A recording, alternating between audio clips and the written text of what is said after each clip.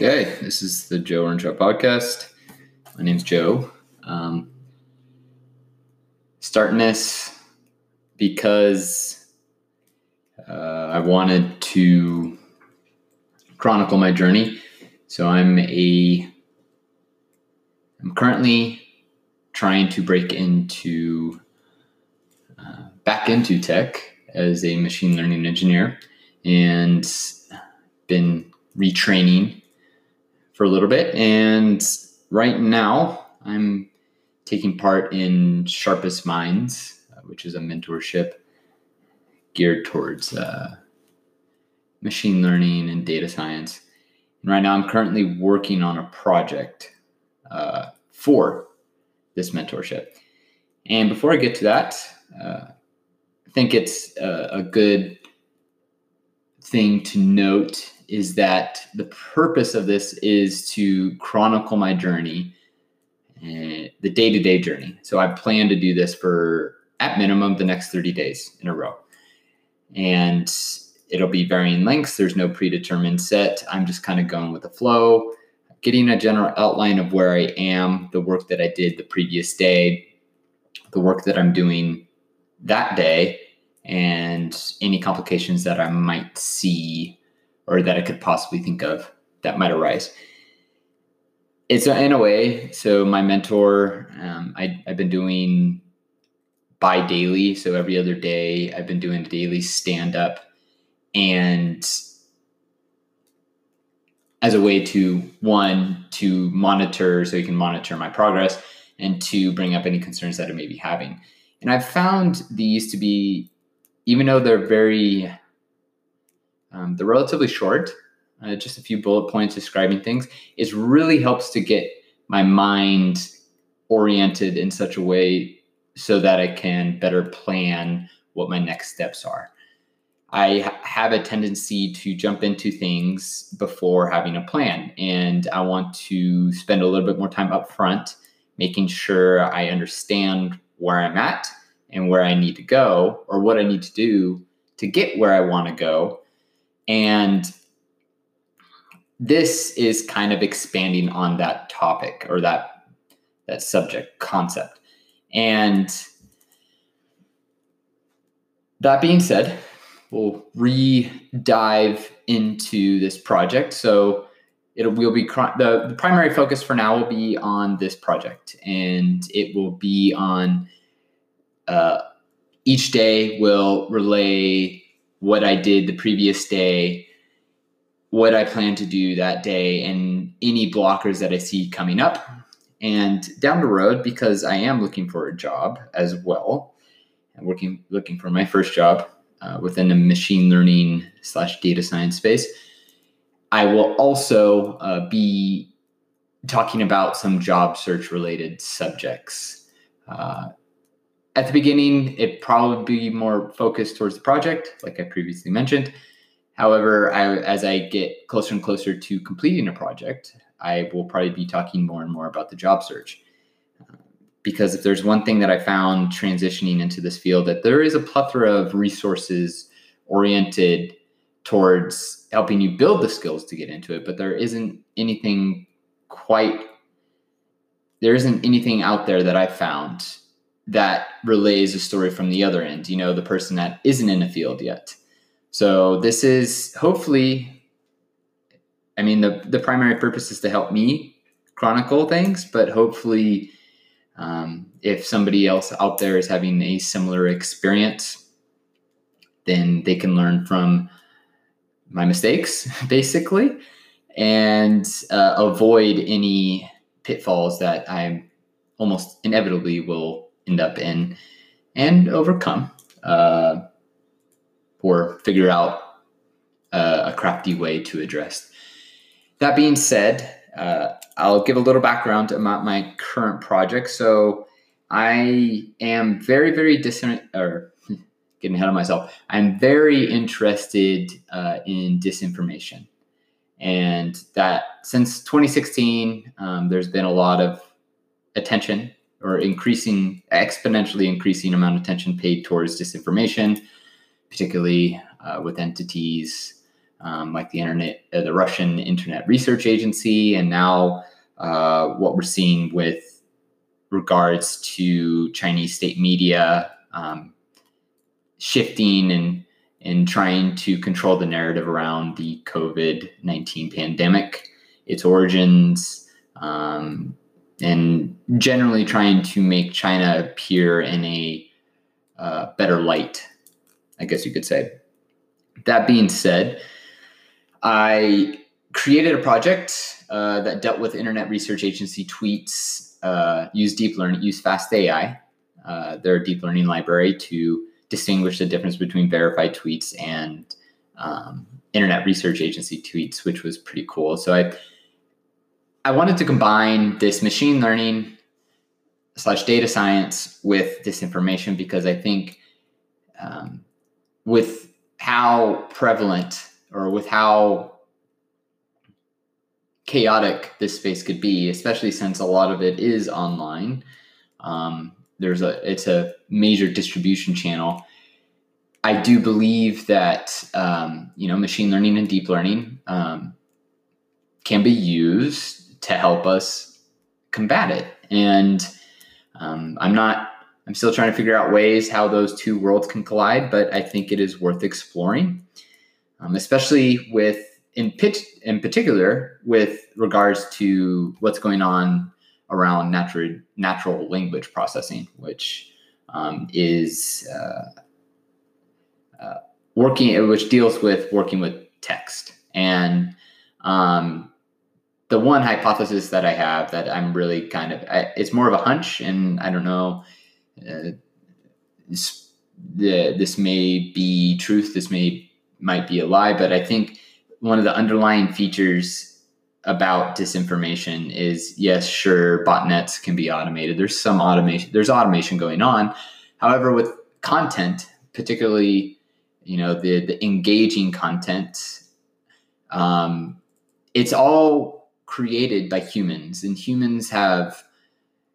we all have patterns that we exhibit, and some of us know these patterns more intimately than others, and there are patterns that no matter how much introspection you do, you're going to exhibit certain patterns that you will not be fully made aware of. Our subconscious minds are extremely powerful. Our habits are extremely powerful as well. So I have a hunch that, when it comes to content and figuring out whether or not content is disinformation, we could also find or detect patterns from particular authors of disinformation. And it'll be interesting. And this is a totally unproven hunch, but that's the hunch or hypothesis, I guess you could say, I'm proposing right now. And we can use deep learning to figure this out and figure out the tendencies, because I think that's something. While my experience within the field is I'm relatively new, the thing that it kind of strikes me right now is there's a lot of work and a lot of great work being done to address it and to search for it, but we don't really have any preventative measures in place for this. And I get that's creating something that can deter this or detect it before it arises and is incredibly complicated. And there's probably a lot of smart people at companies like Facebook and Twitter that are trying to figure this out. However, it takes, I guess, many hands on deck, right? So it takes a lot of us working together to figure out this problem. That being said, apologies for my disinformation rant. The next step, this project that I'm working on, because I have that, I'm a little bit more comfortable dealing with Twitter data, and I'm not quite sure of another way of grabbing data from other social. I don't know if there's publicly available APIs. I could be wrong, to access data on Facebook and things along those lines. Plus, there's the ethical concerns. It feels weird. Twitter is also kind of a gray area. I admit that. However, it is technically public data. And the important thing to remember is that, this is their terms and services states that you're not allowed to share this data. So I won't be sharing it. However, the historical data, at least that I've been acquiring or utilizing, is from Panacea Labs. So Panacea Labs, let me double check. I believe they're with, Georgia State University, and they have a data set right now. Let's see, software and data sets. So let's see.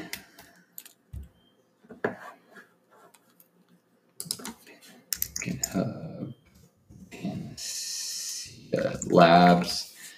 So Panacea Lab, there we go. So they have a Twitter data set for research purposes, and they've had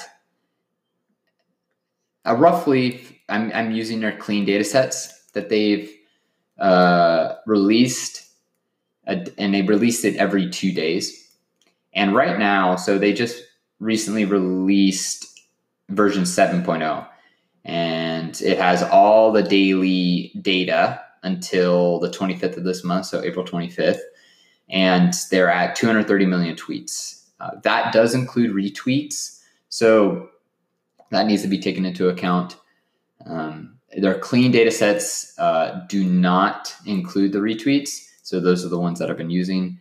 And I think that trying to detect original content is more important in this particular context, because I think with regards to, I could be wrong, but with regards to things like retweets, it's more important to detect the connections, or the trail of retweets, right? So you have the original tweet A, right? Tweet A gets retweeted by person B, then person C retweets tweet A, C, D, E, F, G, all the way through. So that connection, that's going to show you more, that's going to give you more information, more data than the actual retweet itself. That's just another hypothesis. I definitely need that's a hunch that I have. So that would definitely I need to look more into that. But at the moment, I am currently utilizing the clean data sets because of that reason, because original content, in my opinion right now, relays more information, or is more relevant for this project. And I just realized I hadn't mentioned the project idea. So my Sharpest Minds project is trying to build, or I'm building a tool that can detect in real time or near real time cases of disinformation on Twitter. So I guess another thing to clarify here is that this distinguishing between disinformation and misinformation. So these two terms kind of become entangled, and I think so. Misinformation and disinformation it's kind of rooted in the intent, right?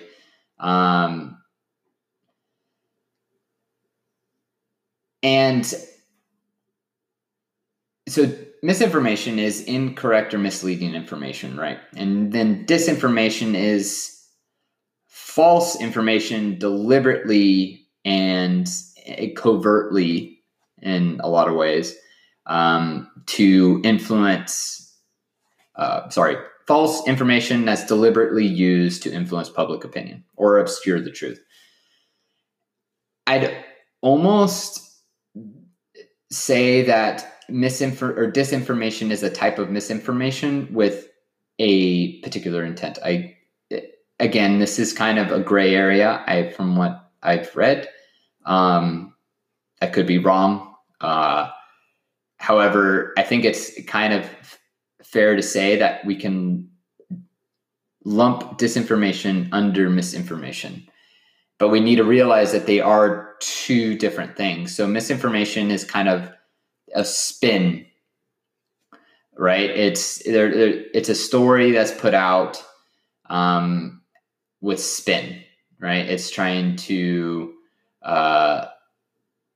relay information about a particular event in such a way that now I'm kind of realizing as I talk about it that this is, I think, a better way to look at it is misinformation is misleading. Disinformation is a damn lie. So notice the emphasis there, right? The distinguish. So they're part of the same. They're kind of like cousins in a way, I guess you could say, or maybe aunts, uncle, cousin. I don't know. There's an interesting interchange between the two, and then you add in the complexity of disinformation being around the fact that they do actually, purveyors of disinformation will actually kind of attach a shred of truth to disinformation. So it's not completely 100% incorrect. It's a complicated issue, and it's something that I obviously, from what I can just tell, is I need to think about a little bit more. However, when it comes to back to the project, another tangent, when it comes back to this project that I'm doing, it's, in summary, it is trying to detect instances of misinformation in real time on Twitter. So the tool that I envision creating is something akin to almost like a Chrome extension in a way that is able to, as somebody is scrolling through their tweets, I haven't really thought about, this is something I should think about. It's not high priority, but I mean, most people use Twitter on their phone. So that's something to take into account. However, as you're scrolling through Twitter, this extension essentially is able to check the text and is able to, one, even determine if it is related to COVID-19, okay, or the coronavirus. And if it is able to determine if that information is reliable or not. How I'm going to do that is still to be determined. As I am in the current stage that I'm in for this project is in what I guess you could call the ETL stage. So it's getting data. That's the primary thing. The first step, I guess, first big step that you need to overcome is getting data for your project, right? So luckily, Panacea Labs is publicly available, and I'm going to be sure to,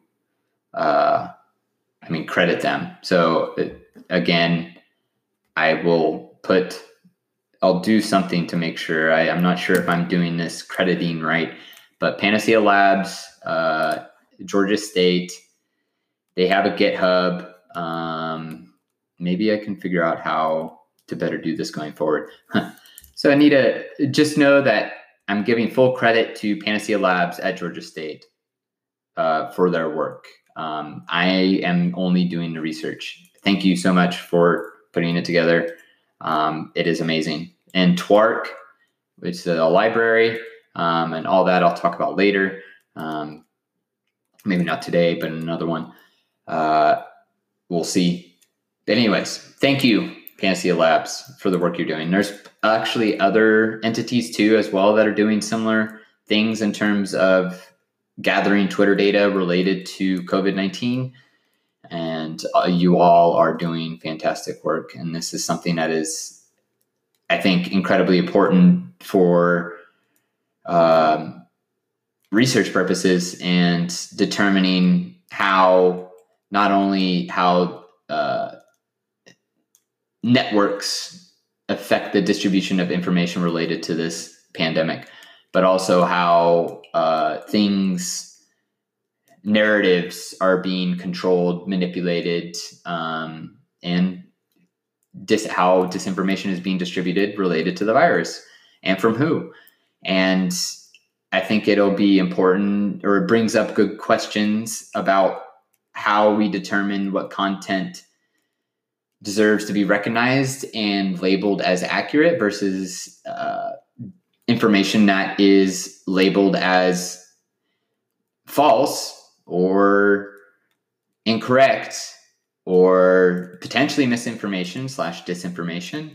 And in addition to, actually, the ability of state actors on platforms like Twitter and Facebook to be able to present alternative, quote, air quotes here, alternative facts about COVID-19, and their ability to do this on platforms that they've banned their own citizens from. And this is this is not my original thought. This is Vanessa Moulter, who was part of the Stanford Internet Observatory. There's a recent article I read of hers, and they do, like, Stanford Internet Observatory do like live.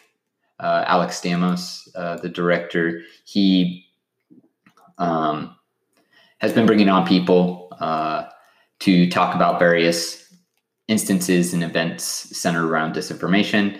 And Vanessa's work focused on China specifically and what the state media is doing around the COVID-19 narrative.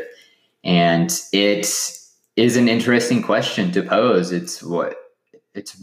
How can you say that? How can you allow state media that bans their citizens from being on a platform to use said platform to broadcast a message? And it brings up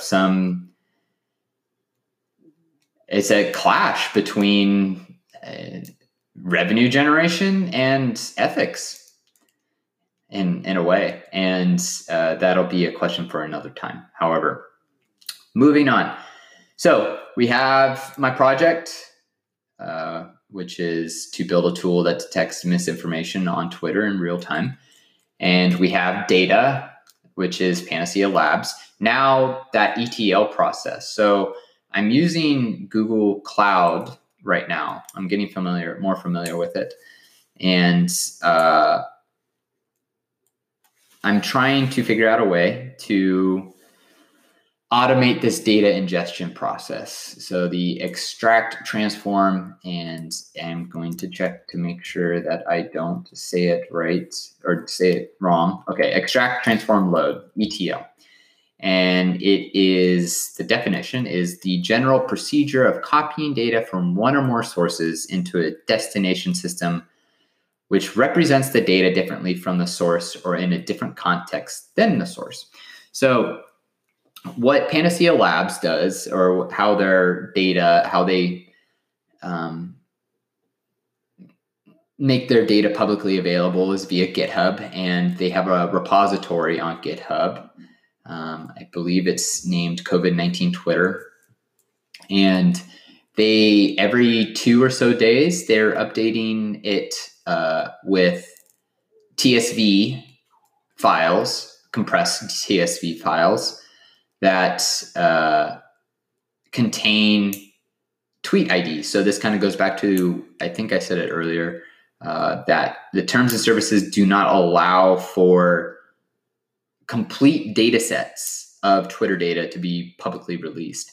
So, but because they're public domain, I believe this is the reason, because they're public domain, tweet IDs can still be shared. So each tweet on Twitter gets a unique identifier, and it's composed of, I think it's about 12 or so characters, digit characters long. And you're able to, so you have the IDs of the tweets, and the data sets that I'm working with have roughly approximately per day about 1 million IDs. And this is from Panacea Labs clean data sets. And with those so you have a text file, right, of 1 million tweet IDs.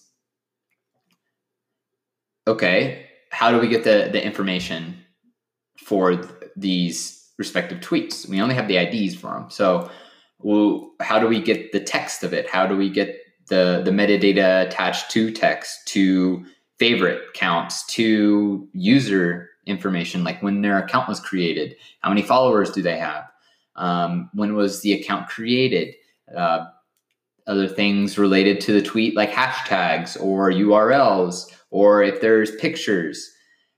There's a lot of metadata that is attached to any given tweet. And to get that, we have the IDs. So now we need to figure out a way to search for those IDs in as an efficient way as possible. And that is what I found right now, or I'm planning on using, is Twark. And I actually have been using it, but now I'm trying to figure out how to automate this. So the process right now that I have set up is I have a Python script that it goes and grabs the data, or it originally cloned, and it checks if the repository still exists. It checks for Panacea Labs. I cloned their repository, and it checks for updates. Then it compares the daily folders. So the folders include all the dates all the way going back to the 3rd of March, or 22nd of March, apologies. And for each day, they have, like I mentioned, the TSV file, which contains the tweet IDs. So I have that cloned repository at Panacea Labs. I update it, and then I compare it to the folders that I already have in my local or my GitHub repository for this project. So it compares the daily folders between my repository and Panacea Labs repository. And any days that it doesn't have, it creates the folders for that respective day, then creates the necessary text file, which I'll get to why we need in a sec, and produces the text file from the compressed GSV or TSV file. And it does this with the help of pandas, which is very, very useful here, and does it very, very quickly. And it converts those compressed TSV into a TSV via pandas, and it because the data needs to be formatted a little bit better for Twark, it formats it to just include the IDs. There's no index and no headers. So after this TSV is then edited, it is put in as a text file in my local repository. And the next step is trying to figure out how to get Twark to look up these text files. So I have text files for pretty much every single day, but I only have tweet data for a few particular days that I used, or I did manually, and entered in the command line code for Twark manually via the command line. So now I need to figure out how to take that next step after making the folders and getting the text data, the tweet ID text data, and then putting that text data or the tweet ID text data into Twark. So then it can, what it calls it is hydrate the tweets. So hydrating the tweets essentially is taking those tweet IDs and then looking up that tweet ID and then getting, so each tweet object is returned as a JSON pretty much. And it has different fields and there's subfields as well. It's very long, many different meta fields or API meta fields that we can grab.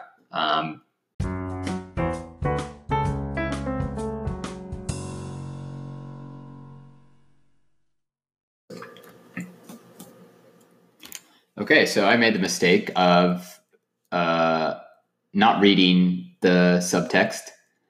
Apologize. So this is in 2 components. I accidentally got cut off. So with Anchor, what I'm using, you can only record for up to 30 minutes in a web browser. I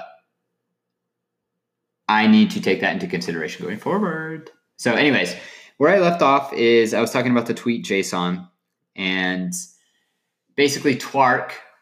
So Twark needs to grab the tweet JSON, or Twark hydrates the tweet JSON, which contains a bunch of different meta fields for a tweet, right? So a meta field for a tweet is things like created at, when was a tweet created at, the full text, favorite counts, other things related to the user you can grab. There's a plethora of options. And we don't need, for my project specifically, we don't need that much data. We don't need all of it. So Twark hydrates the tweets. So it looks up what hydrate means is it looks up the tweet ID, and then with that ID, it searches for it and then returns the metadata, right? And these are returned as dictionaries, essentially. And dictionaries are basically Python objects, or they're ways to store data that have themselves contain multiple, I guess, subfields. So a dictionary can contain a field such as favorite number, and then it can contain a list attached to favorite number that contains a list of 5 numbers, right? And then it can contain another field like strings, or like jokes, for example, which can contain a list of strings that are of jokes. So it can include both of those in that same dictionary. And it's same for the tweet. So each subfield, so like created at, full text, favorite count, user account creation date, all those things are fields within this dictionary. Or I think it's technically called a tweet object. I guess that's what Twitter returns it as. And we only need, I think there's 14 fields that I have. I'll have to list, or I'll have to take out the list here in a little bit. There's 14 fields, with the text obviously being the most important. And we need to figure out how to automate that. So right now I have a script that is, or backtrack. I have a script that can get those text files, get the tweet IDs, and then so it checks for the repository, for Panacea Lab repository, compares the daily folders of my local repository against Panacea's repository, and then it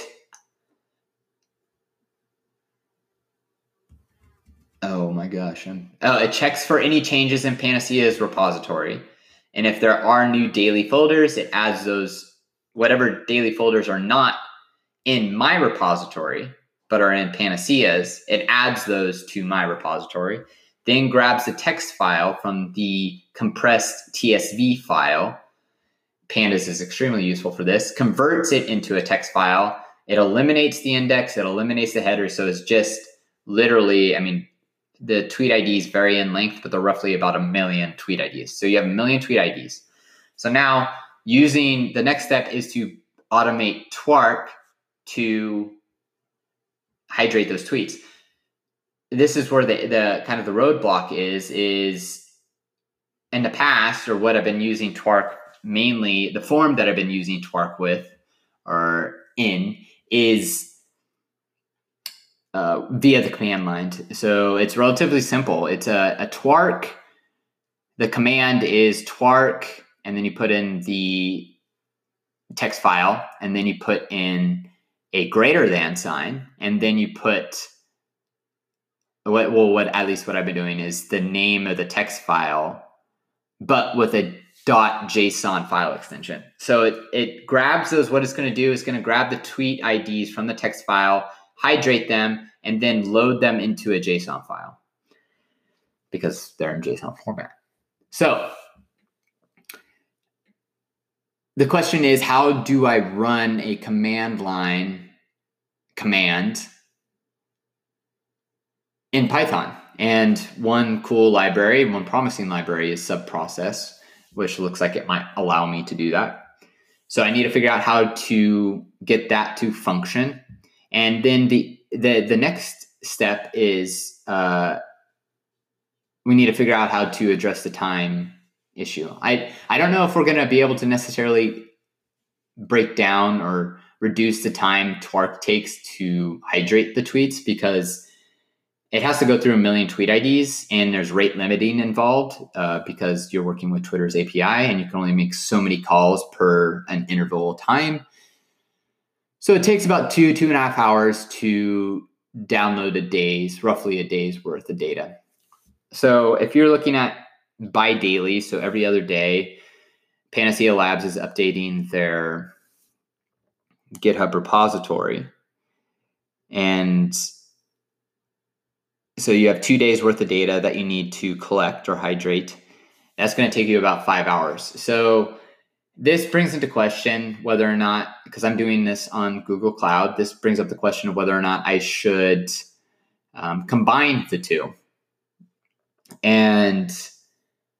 Or not combine the two, but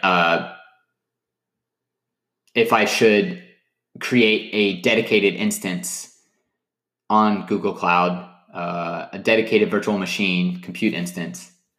I never know what to call them. It's virtual machine, compute instance. Are they interchangeable? I'll use them interchangeably going forward, or at least for this one. And what do we do? So do we dedicate a compute instance strictly for this? So it is going to run. So right now, I think, take a step back. The compute instance or VM that I have right now set up is a high memory one, because these files, these JSON files, are about 3.5 gigabytes. So they're big, and it takes a little bit more memory than your normal machine to deal with them. And I have a high memory VM, and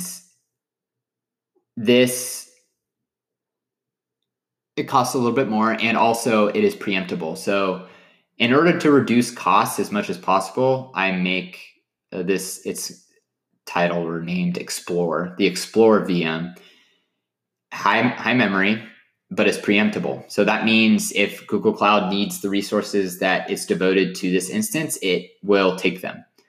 So basically, I'm lower on the priority list, but it significantly reduces the costs of running a VM. However, that being said, I need to, what about the possibility of creating a VM that's lower memory, good enough in terms of getting the data? Because right now, that's the most important part, is automating that data gathering process, right? I can clean it up here. That's kind of I don't want to say nice to have, because it's required as well. But acquiring the raw data right now is priority one. So why not create an instance that runs this script? So takes in the text IDs and hydrates the tweets, produces the JSONs, and then subsequently loads it into Google Cloud Storage, right? So loads it into the bucket that I have for the JSON files. Because then I could always use a high memory instance to then go back and clean it. But you need the raw data first. So I think that's worth looking into once I get a script working. And also it brings up the question of trying to use or setting up Cloud Scheduler. So it's from my knowledge right now, Cloud Schedule, GCP's Cloud Scheduler will allow me to turn on this instance if I do decide to go that route, have it run the script. So basically it's going to run for 5-6 hours, gathering the 2 previous days' data. And then it uploads the JSONs to the Google Cloud, and then it will shut off. And then subsequently it will run 48 hours later, or technically 43 hours later after it's done. So I need to look into that. But those are next steps. The first step we need to take is getting that script to work, period. So it needs, from start to finish, it needs to update the Panacea Labs repository, and then compare the daily folders that I have in my local repository to Panacea Labs. Needs to, any days that it doesn't have, it needs to convert the TSV compressed TSV files into a text format via pandas into my local repository. And then it needs to take those text files and hydrate the tweets via Twark, via the subprocess, I believe, library. Hopefully we'll make it work. And then it needs to upload that JSON, once it's finished, upload that JSON file to Google Cloud Storage, to a bucket in Google Cloud Storage. And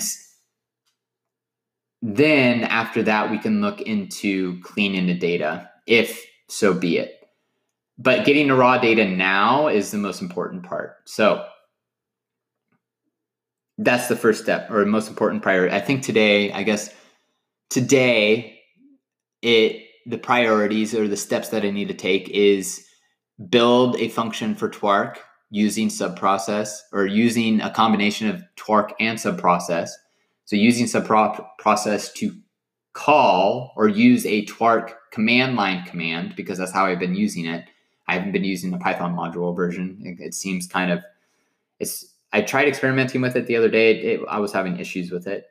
And that's more so not about the library, it's as it is about my skills, or lack of, or my amateur, but my building or developing skill set. There we go. That's a better way to put it.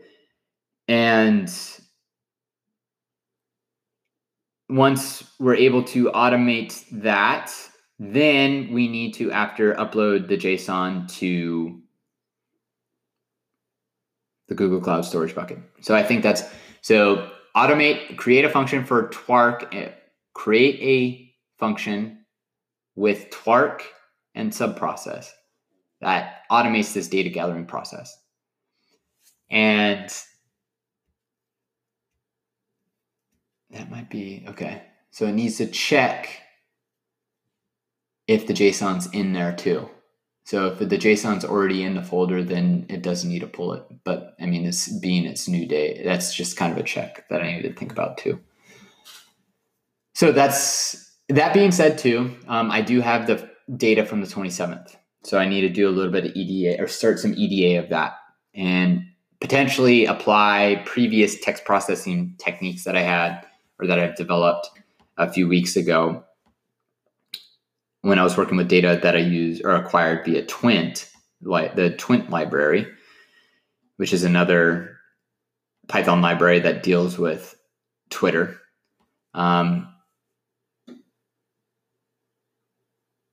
Okay, so review. Number one, work on developing a function that combines Twark and subprocess to gather tweet JSONs, or daily JSONs. And then 2, create an EDA, or exploratory data analysis notebook, Jupyter notebook, on the most recent data that I have. So that'd be the 27th of April. And after that, I'll touch on the last component, which is a job search. And as a preface, I will proportionally talk less about the job search at this point in time, because I'm more focused on the project However, it is good to address. So first thing I need to address is building my skill set. So that's I'm following along with the Intro to ML course offered by Andrew Ng on Coursera. I need to work through the notebooks that I have. So even though the course is in MATLAB, I was able to find a Jupyter notebook version of it. And I need to run through each one and make sure that I understand the concepts that are in each one. And after that, so that's going to help in terms of the theoretical knowledge. So it's interesting in that the interviewing, so you could produce a project, but you still have to interview, and then the interviewing process is somewhat difficult. So it's kind of, you need to develop a skill set for not only for the data science / machine learning, like, the applied, but you also need to build that theoretical knowledge, which I guess, as I see it now, makes sense. But it is a little bit kind of it can be overwhelming. So that being said, the job search. So I am taking a different tactic. I'm reaching out directly to who I think would be hiring for these roles. So not going to necessarily apply via job boards. So it's going to take a little bit. I don't necessarily get I won't be sending out the same volume, but I'm hoping quality over quantity here. And that way I actually get to focus more on, like, what type of company do I want to work for? Who do I want to work for? What type of mission do they have? Instead of just hoping for a job. Because, my goal isn't to work for a company that I don't want to work for, obviously. If I don't align with the mission necessarily, or at least with the culture, it's going to be hard to work someplace. And, hey, you only live once. I want to make this life as good as I can. So I need to work on that as well. So a good goal for today would be to, because I'm creating a job pipeline. So there's obviously, the law of large numbers is another factor in this. And you're not going to be the percentage for no matter what route you take, whether you take the job board route or the more direct approach of contacting people who are hiring for, ML or data science. You're still going to have to apply to a lot more jobs than you're going to hear back from. So you still need to apply to, a good number of jobs. And I'm building a job pipeline, kind of like a sales pipeline. So I'm building up a repository of potential jobs that I'm interested in with contacts that I think would be suitable to contact about the job. And I'm going to reach out to them and via email and LinkedIn. I'm going to try those two tactics and see what happens. So that being said, I think a good step would be to add one job and one contact, or with one contact, and then compose a draft of an email. Okay, my brain is kind of on the fritz now. Been talking a lot. I feel tired. Not tired. I feel complete. I feel satisfied with what I've said for today. I need to figure out a different way to end this, but I think it's appropriate time to wrap things up. So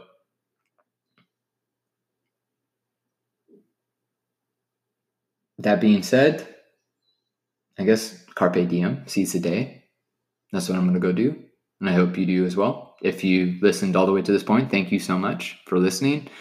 I hope something was useful. I hope my difficulties and roadblocks are going to help you avoid any difficulties and roadblocks that you may be having. And yeah, carpe diem, seize a day, seize your day. Joe out.